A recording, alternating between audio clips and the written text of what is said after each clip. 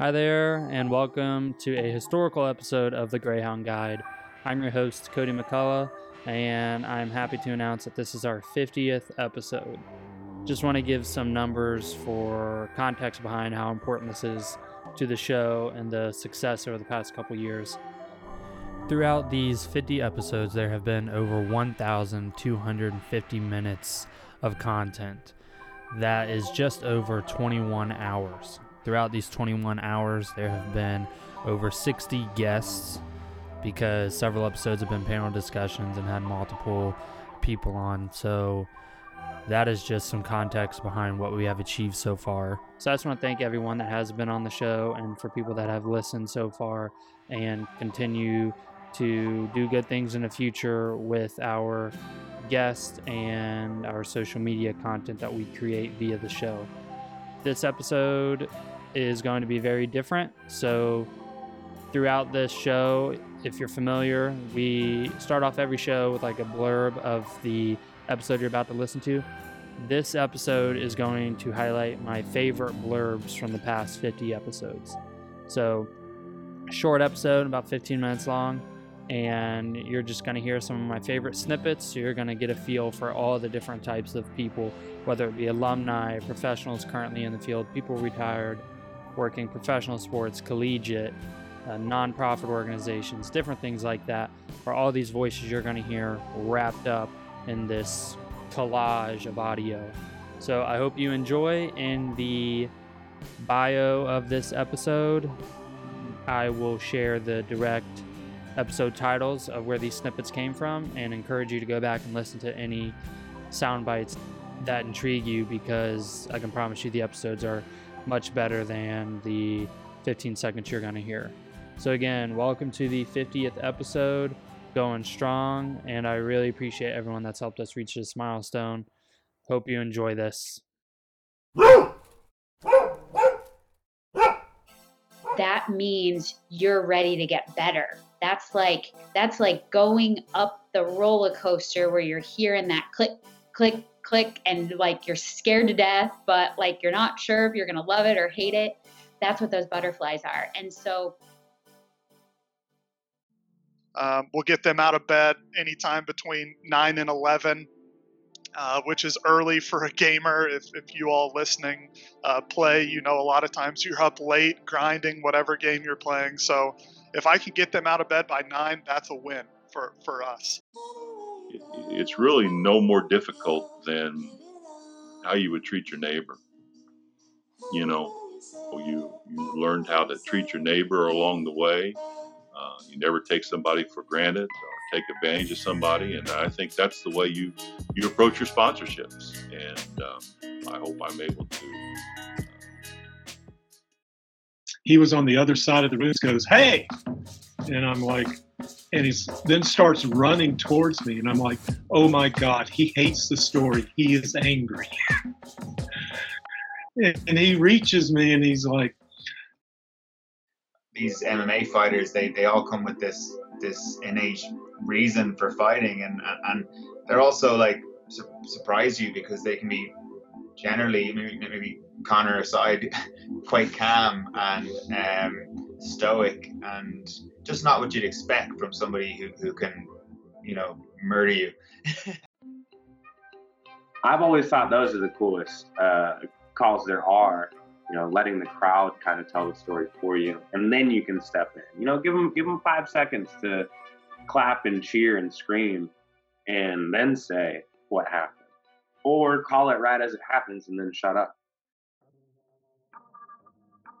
I pride myself that I can wear, you know, a dress and heels at a cocktail event, and 30 minutes later, I can be schlepping cardboard boxes around the concourse because maybe our fan giveaway didn't show up on time and I'm having to, you know, I love that I can be both people, right? You have to be a chameleon.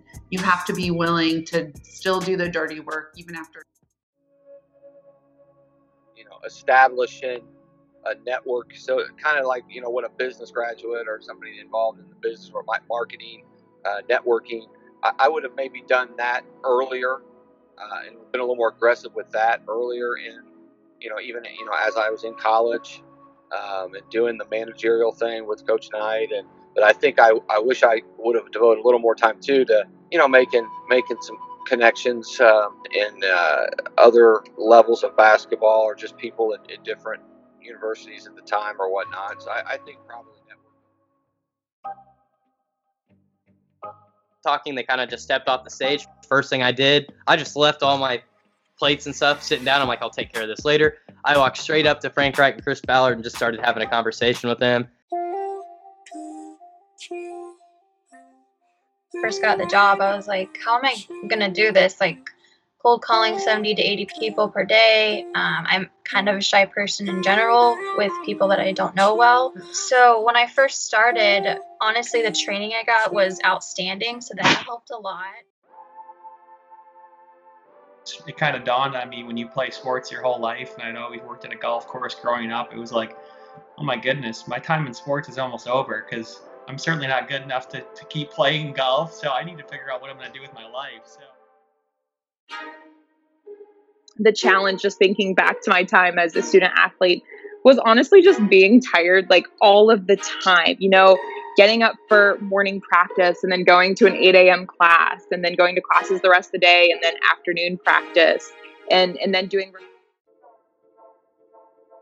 He came in and, it was just like first day, you're doing syllabus, general roll call, and he gets to me and then he's like, hey, he talked about my high school coach and my high school career. And I was like, did you Google me? I was like, what is going on here? Like, I was so thrown. I was like, we were just looking at each other like, who the hell is this dude? And it was just like so caught off guard. I honestly, truthfully, I suck at golf. Like, I really do. I'm a horrible golfer. So everyone will ask me, like, you must be really good. I'm like, oh, no. I'm really not great. It's pretty embarrassing since I have all these golf ties. You think I would, like, get a lesson or something, and I don't. Because no matter what someone says about you, right, like, the other person's going to get to make their true first impression when they talk to you. So I think those are going to be your two biggest things. It's so different from just people that I know that are in other programs across the country, because it's like a built-in networking system for us. I think it's awesome that I'm 1 year in and already have people from, the Pacers and the NCAA and like that are willing. I don't want to say having that experience, but having the drive and initiative to go out, seek out opportunities to learn and put yourself in positions where you might meet new people or learn some new things, I think shows a lot about a potential intern's work ethic, if they're hardworking or not. I had one lady call me at Texas Tech, and she just wanted to know what the mascot horse's name was. And, it's like, why'd you call the ticket office for that? But,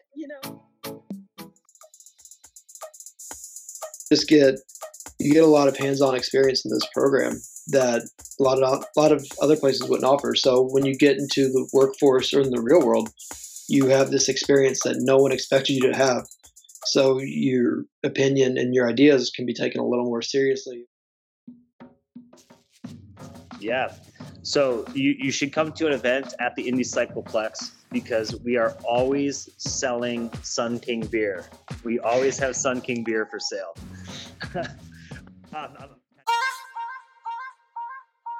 So when you're still in school, I think the word exposure is important. Dabble in a little bit of everything and see what lights a fire and gets you excited, then figure out a way to go get it. One other fun fact is typically when the WWE's in town, we get a few wrestlers here. So last time they were in town, Roman Reigns came and worked out here. The Big Show has come worked out here. So if there's any WWE fans, they probably want to get a membership at Ursa. You never know who's going to walk through this place. It's pretty cool.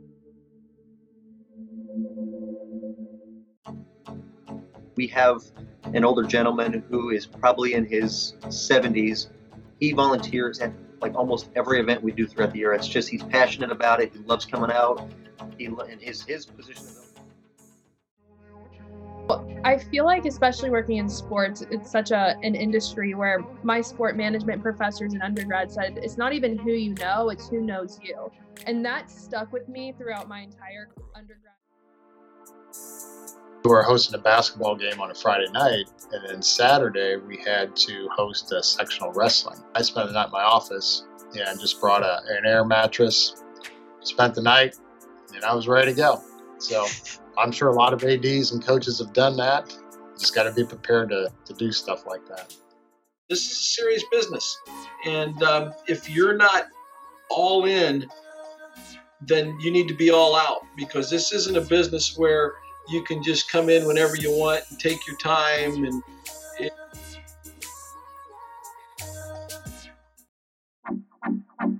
athletics is a lifestyle. It's not a 9 to 5. It never will be, and it never has been. And it's a lifestyle, and you really have to embrace that lifestyle.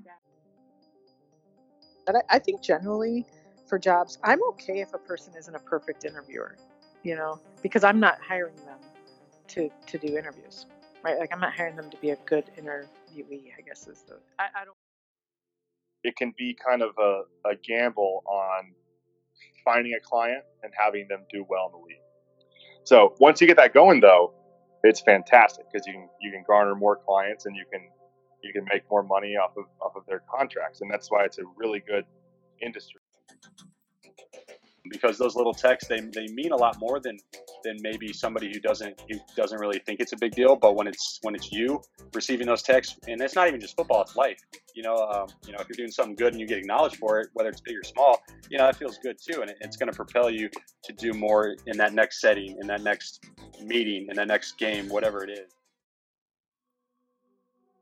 So I think the most important thing for people to realize that are trying to get in this line of industry is that there's no right path. Unless your next door neighbor growing up ends up being the next Trevor Lawrence, it's going to take a lot of hard work to kind of get and break into the industry. So the first thing is, don't think I have to do A, B, C, and D to become an agent. Everyone has their own unique path to kind of do it. And I would say some best practices for mentees, if you're fortunate to get a good mentor, I've got 3 Bs. Be prepared for every meeting and call that you have. Be on time. Be grateful. Show appreciation to your mentor. A simple thank you goes a long way. Thank you. This has been so helpful. I'm so appreciative. Ian mentioned that article of us putting in $100,000. Kevin and I certainly did not have anything close to that amount of money. A good majority of it was literally us applying for credit cards and really kind of put ourselves early on into a little bit of debt, just because we believe so much in the product. I don't like people who suck up. I don't like people who answer the question the way it should be answered. So the way I run our business is like, everyone says complete candor. That's kind of just a fluff word. But I want negatives. I want negatives at all time. Like, the positives that everyone's getting paid and that we're one of the fastest growing sporting good games in the world. That's great. Everyone has the lights on. People are getting paid. We're all living good. That's the positive. Every day I wake up, I want negatives. How do we make our company better and better? So when we interview and people just rip apart the business or rip apart the part that they're going for, that's what I want. I want somebody who's going to come in with action. If you don't come in with action, then why the hell am I hiring you in the first place? So that's what I look for in an interview. And my brother's neighbor comes by. He's like, what the hell are you guys doing? It's like, stupid game we made up as kids. He stayed for 3 hours and played with us. So he comes back the next day. We're playing Black Friday at 11 o'clock. We couldn't get enough. So we're playing out front. He comes back and he goes, guys, I went online. This game doesn't exist anywhere. And I'm like, this guy's going to steal our idea. We got to do something about this. And that's how it started. My mother-in-law made a prototype for us. Everybody thought I was. So then I looked to see if the domain name was there. And quite honestly, if the domain name wasn't there, I don't think this would ever have happened. It was like a sign. I'm like, oh, all right. And once I got the domain name, I'm like, maybe we should look into this. And so I bought it right away, and that's kind of how it all started. We set it up at the beach, and we started playing, and after 10 minutes, there was a crowd of 25 people. Looking, and anybody who was walking by would stop and look. We had people asking us, where to get it, which we didn't have an answer for at that point. And so after that, we decided we're never going to take this out in public again until we have, because maybe we're actually onto something here. That was a pretty cool like early experience of bringing it out. Everyone's fear is like it just not selling and then just having to fold up shop. So I was just curious, if you guys had something beyond that. Well, that's definitely up there. Yeah, I think the biggest fear is you get 500 units made and you sell none of them, and you waste a lot of money. If you guys were all playing this game on a beach and a girl walked up and asked who created it, which brother is most likely to try to take all the credit to impress her? Definitely Eric. Yeah, without a doubt. But he's good. He'd probably sell a unit too. He'd sell himself and the unit.